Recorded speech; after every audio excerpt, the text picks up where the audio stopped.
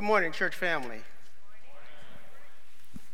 First of all, just recognizing the honor of our Heavenly Father and recognizing our pastor in his absence.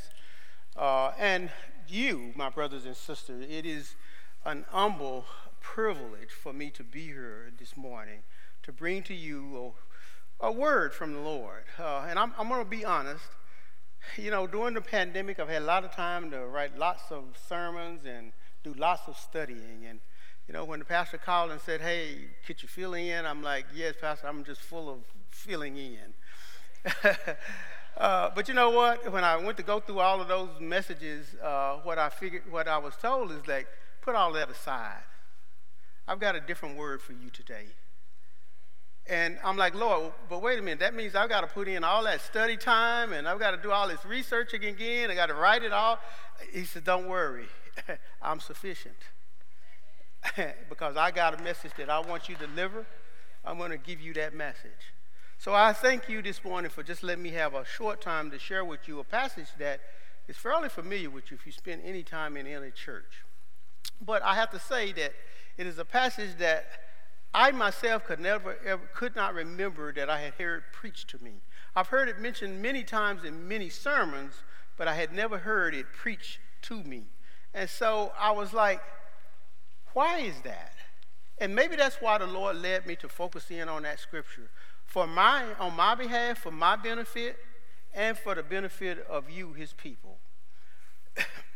When I was growing up, the one thing that we liked a lot was the visitation of my cousins. We lived in Crockett, Texas. They lived in Houston, Texas.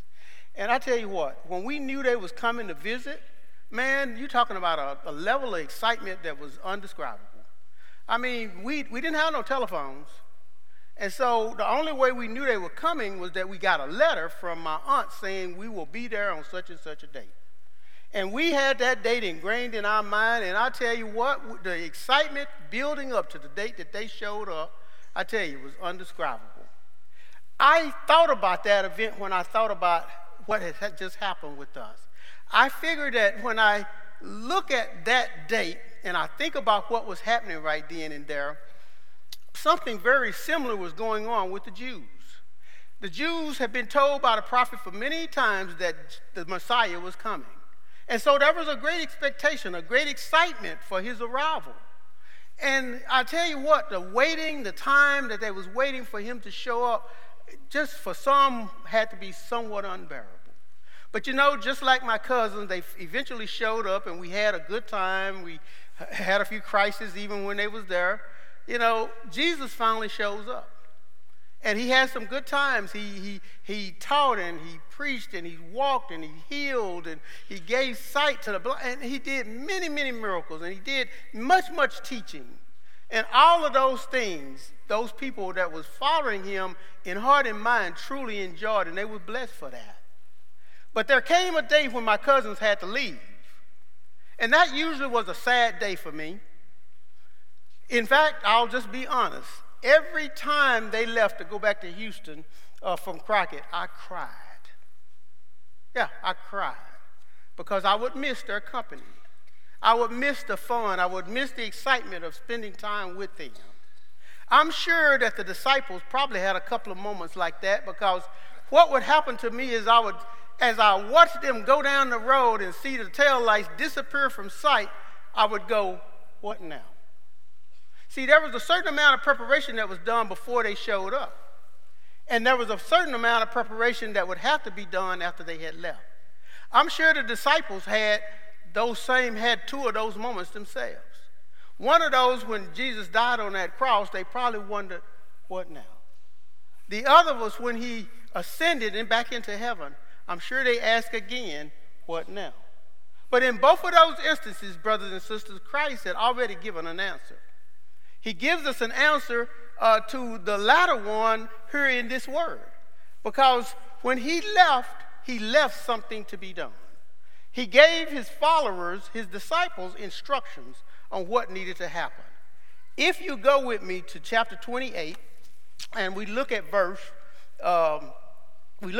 18, start at verse 18, I think you can follow what I'm saying. Then Jesus came and spoke to them, saying, all authority has been given to me in heaven and on earth. Go therefore and make disciples of all the nations, baptizing them in the name of the Father and of the Son and of the Holy Spirit, teaching them to observe all things that I have commanded you. And lo, I am with you always, even to the end of the age. When I read that passage, and I was trying to come up with a name, the name, what now? What now? Jesus answers that question because he gives instructions to the disciples, and hence us, because he inspired Dr. Luke to write these words for this very moment, this very day, for this very people, that we might have something to do between the time that he ascended into heaven and the time he's coming back. We've got something to do.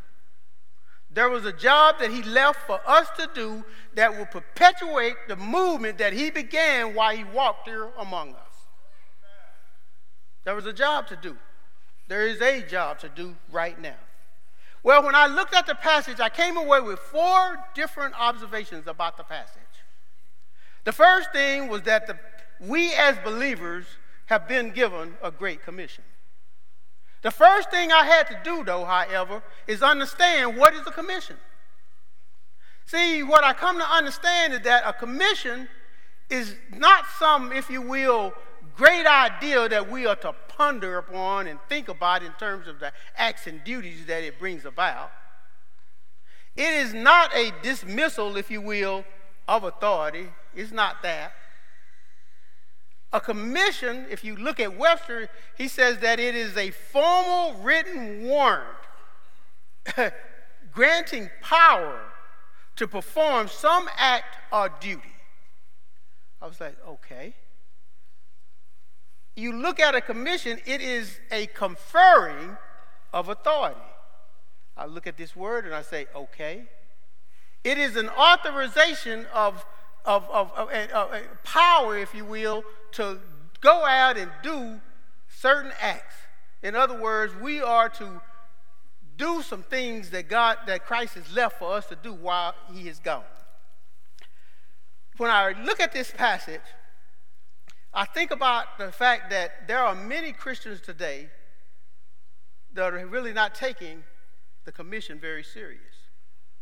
See, when we take the commission very serious, what we become to understand is that it is not just a suggestion of responsibility.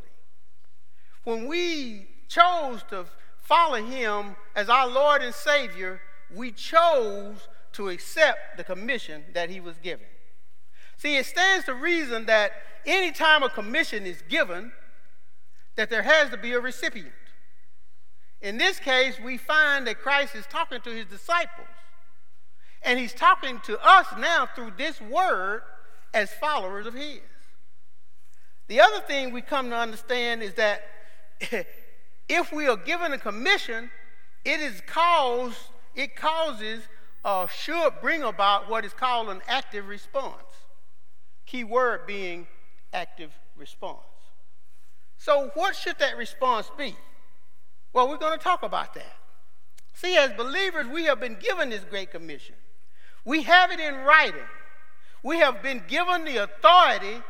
We have been given the authority and the power, if you will, to act in place of, to come before, to talk to all of those that God will put in our paths and tell them about his plan of salvation. See, what this word says to me is that we as believers, when the world look at us, they are to see imitations of Christ. In other words, they should see and observe in us Christ's his very own nature, his nature for caring and loving and compassion for his people. They should see that in us. We should imitate him. Because we have been given this commission, we should be about making sure that what the world sees is what Christ has instructed us to be. The second thing I run into as I go through and look at this, and second observation that I have, is the why of this scripture. Well, it didn't take me very long to see the why of this passage. We've talked about the what. That's the commission. The why of the commission. Well, let's face it. We live in a broken world. And the world is broken because of the sin of men. And this world that we live in has really no desire to do any self-correction. In fact, even worse than not desiring to want to correct itself, there's no desire to change anything that's different than what it is right now. In fact, the world likes it the way it is right now. Spiritually depraved, physically depraved, emotionally depraved, ethically depraved. It likes it that way.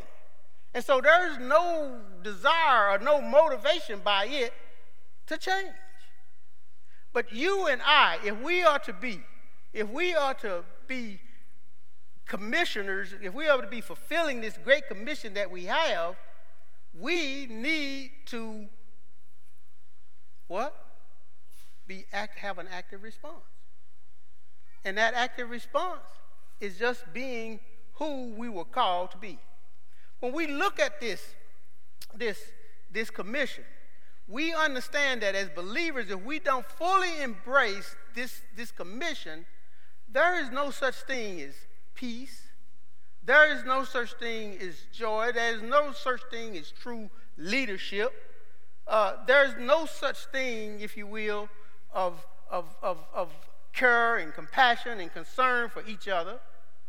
We as believers must embrace the commission such that these things will come to being.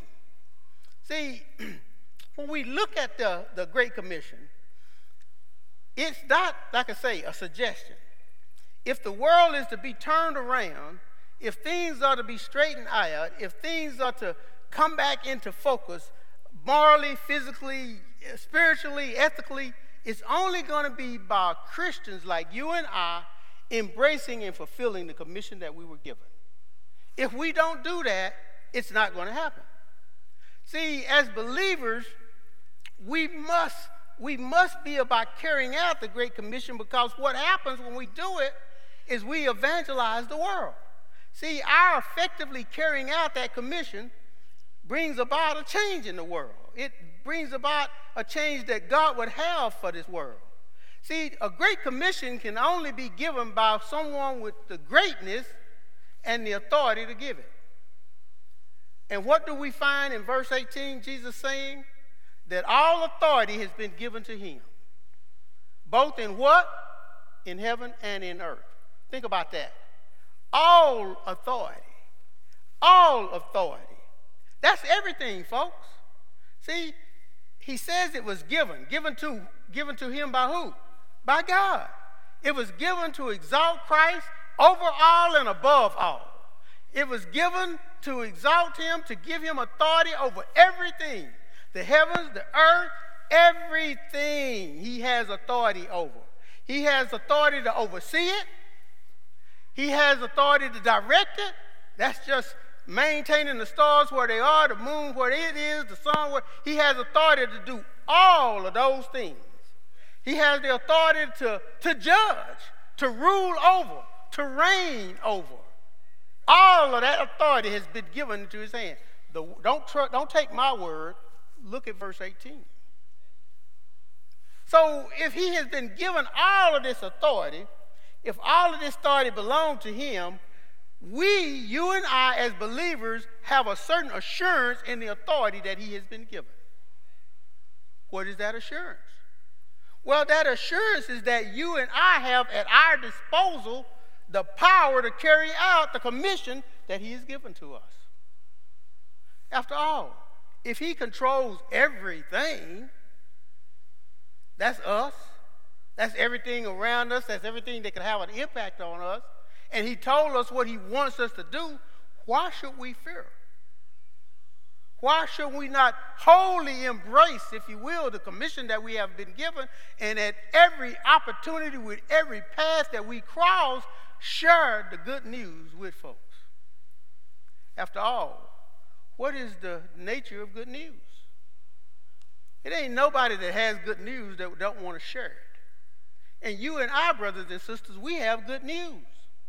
And so we are instructed to ensure that good news. Something else I noticed when I was doing this study is how many times the Great Commission has been repeated. In fact, you can find it mentioned in all 4 of the Gospels. And even in Acts. Go to chapter 1, verse 8. You can find it even there being mentioned.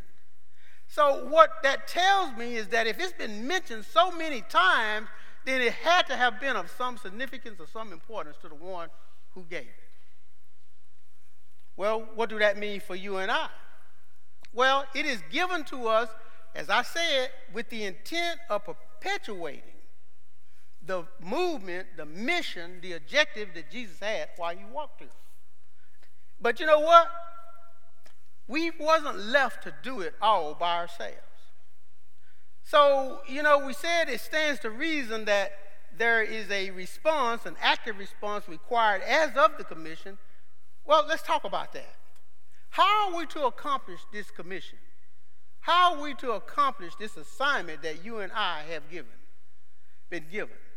Well, that's the third observation that I had about this passage.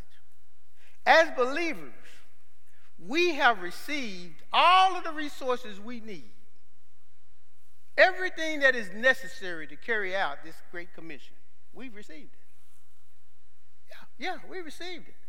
We haven't been shorted anything. We haven't. The Great Commission, we said it was a written document. I submit to you, here it is. It's a written document, but it's a written document that has a lot of characteristics about it. What does it do? Well, it is power for one thing. Every time that Jesus was confronted by Satan, threw the word on him. Why? Because the word has power. If you and I have the word, and the word is what we're sharing as we carry out the Great Commission, we have what? Power. But there are some other characteristics about this word. Well, what are they? You say, Brother Jolly, what are they? Well, first of all, it is our instruction book to life. You want to know how to live a life that is acceptable to the Lord? The instruction book. You want to know how to put your family back together? The instruction book. You want to know how to raise your children? The instruction book. You want to know how to get along with folks in the church? Your instruction book. You want to know how to be light to a dying world? The instruction book. It's counselor. It's an advisor. And when we step out of line, it's also a disciplinarian. Yeah, we have to embrace the full power. The full power. So this Great Commission, being a written word, the recipients of us being the recipient of it, we have to look at this word and we have to look at ourselves. We have to ask ourselves, are we really carrying out the Great Commission? Well, I can recall that there are some scriptures, namely 2 Corinthians 13:2, that says, we ought to examine ourselves.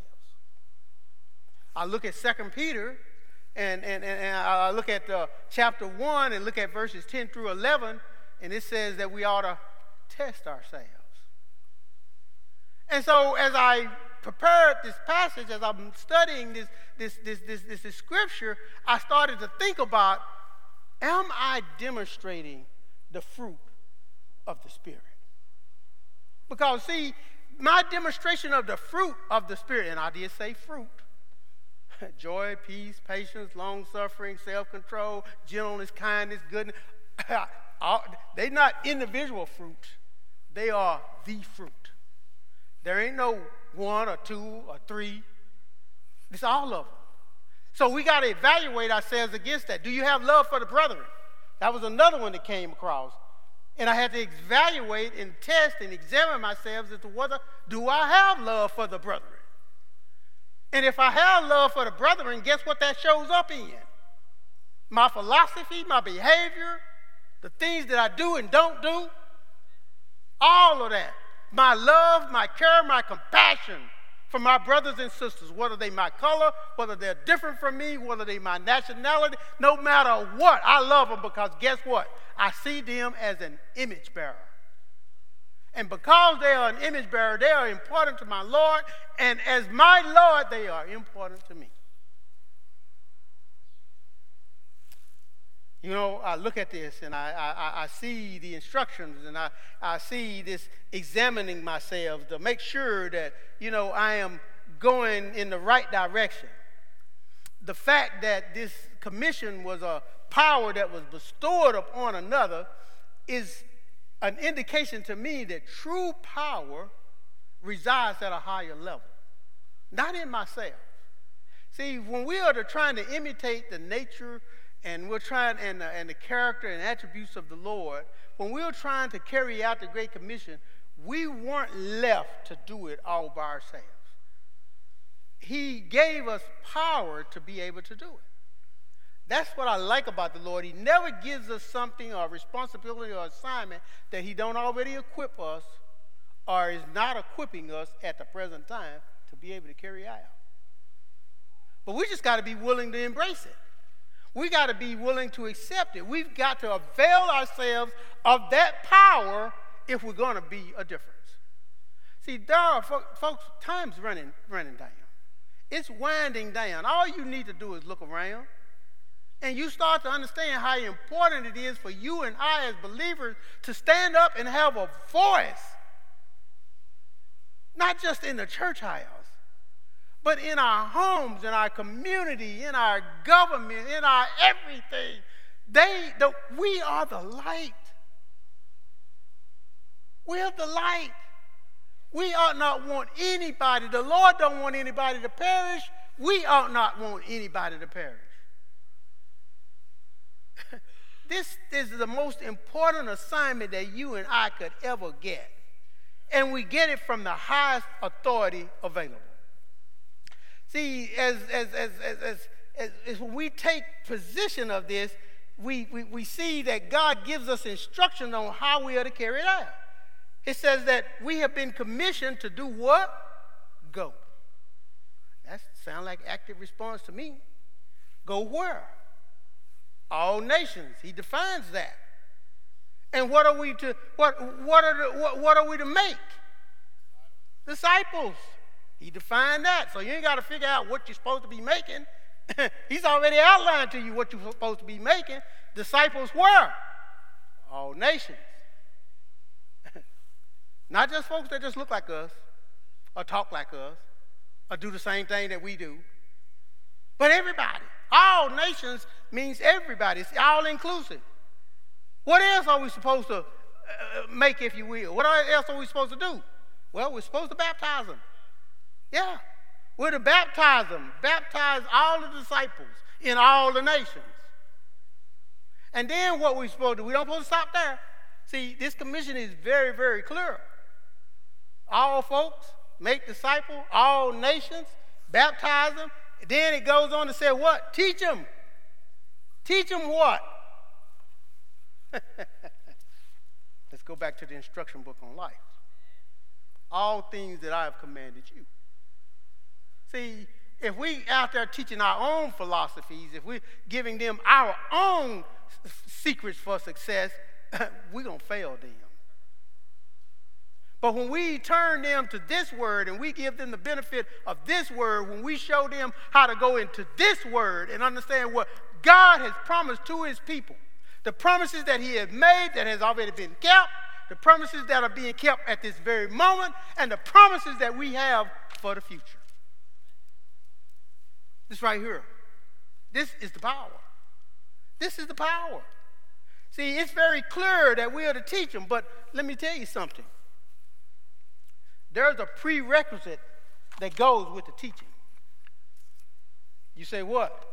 The prerequisite is you got to know what to teach. See, if you aren't investing yourself in studying the Word of God, you don't know what to teach. See, you only have your opinions and your thoughts and your perspective on things. And let you in on a little secret. It don't work. It don't work. The only formula that works is right here in the instruction book. And if we aren't studying the instruction book, it ain't no way I can give you good, viable, and effective instructing. That's the prerequisite. You got to know the word in order to teach the word. So when I look at this, I find something else that's very interesting, and that's getting on down in those last verses. We have a great assurance. A great assurance has been given to us in two respects. First of all, the one respect is he says that I am with you. Now, you might be tempted to gloss over that little phrase, but I need you to examine with it for just a little bit. See, am, that word am, well, that's a present tense, singular person word.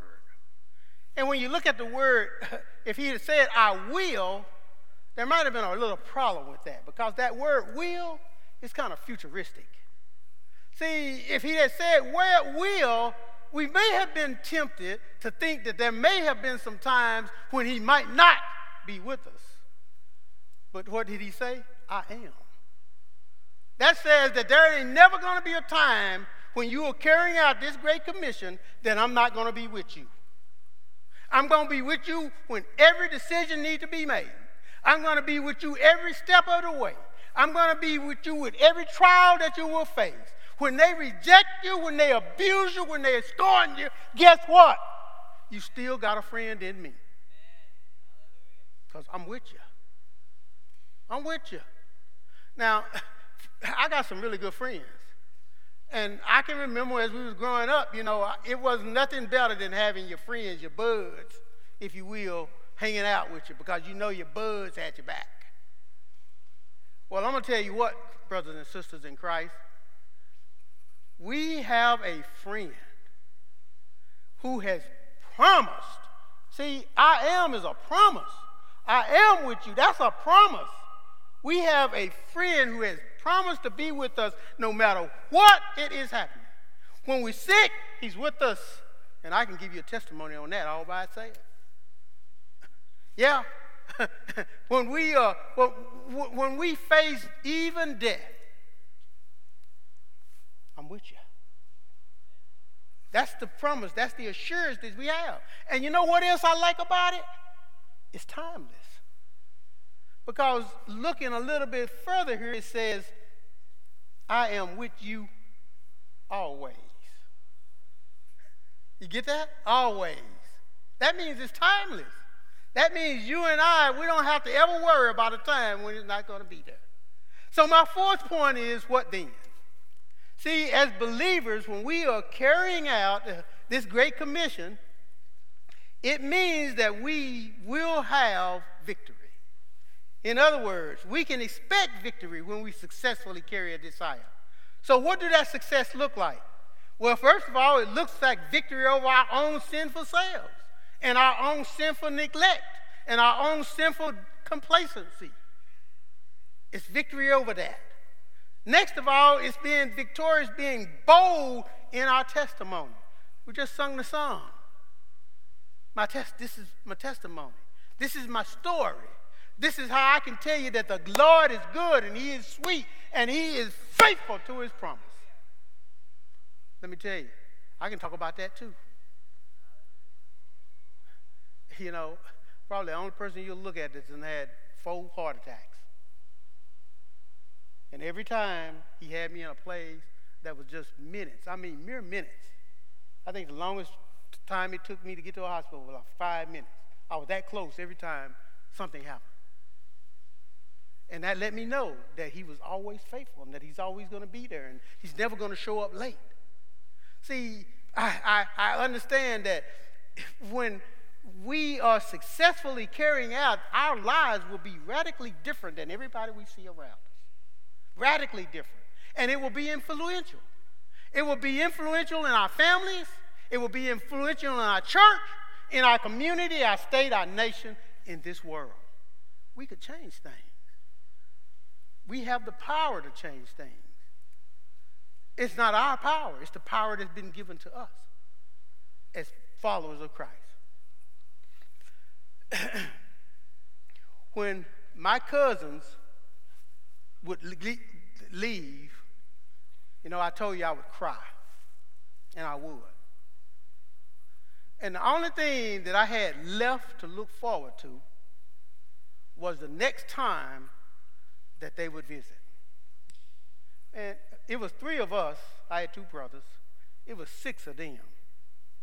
Can you imagine the kind of fun that 9 boys got into on 150 acres of land? See, you and I, brothers and sisters in Christ, we ought to have that excitement.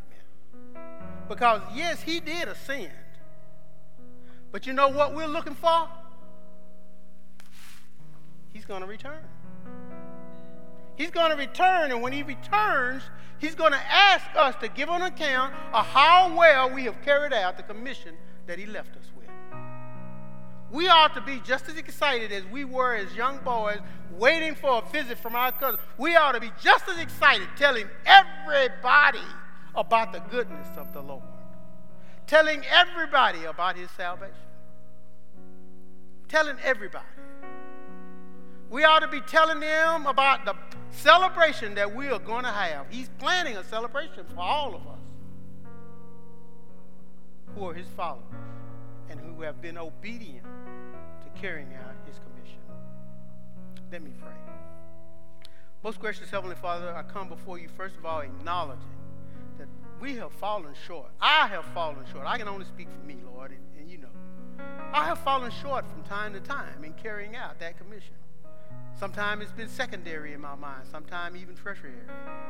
But Father, I was reminded as I look at your scripture that it should be primary. And so this morning, Lord, as with other mornings when you had me studying and looking at this, I just recommit myself right now, Lord, to be a faithful executor of the commission that you have given me. To love, to care, to show concern, and most of all, to share your plan of salvation with all of those you would cause my path to cross. Father, thank you for your mercy. Thank you for your patience with me. Thank you for the grace that you have poured out over me. Father, I pray for these who have heard this word. I pray that their understanding of this word, Father, has not been limited by my humble human limited ability, but that you will speak to them and through them and show them what it is that they need to do. And we'll always be careful to give you all praise, honor, and glory. For, Father, you deserve that and so much more. We love you this morning. We praise you this morning. We worship you. This message was for believers and non-believers. If you are a believer and you have found yourself, you examined and you tested yourself, and you find yourself falling up short, I'm going to invite you to come right here now and bring that to the Lord and let him know that you want to change, that you want to do better. Why do I say this message is for non-believers also? Because I truly believe that when believers effectively carry out the commission, non-believers are going to get saved. I truly believe that. So I'm offering you the opportunity to come if you need to recommit. I'm offering you to come if you need to take advantage. You know, we can give you an invitation to the celebration, but unless you accept the invitation, you can't benefit from the celebration. You got to accept it. And I can't accept it for you. Your mother can't accept it for you. Your brother can't. The preacher can't. Your teacher can't. Nobody can accept it but you. And we're giving you that opportunity. I and other brothers are standing here ready to help you begin that walk. And if you're afraid to get up, I'm going to give you a little bit of help. Pray with me once again. Lord, I know that I am a sinner. I know that I have fallen short of your word on many occasions. I believe that Christ is your son. I believe that he came, he lived a perfect life, he died on a cross on my behalf. and I now confess him as my Lord and my Savior. Father, accept me. Thank you for the grace and the mercy and the love that you have now poured out on me. In Jesus' name, I pray this. If you prayed that and you sincerely mean that, you have basically admitted that you're a sinner. You have admitted that you believe in Christ is who he said he is and will do what he said he would do. And you have confessed that he is now your Lord and Savior. And guess what? You have now received your invitation to the celebration. I admonish you, now you need to let the world know, because the commission was to tell everybody. God bless you.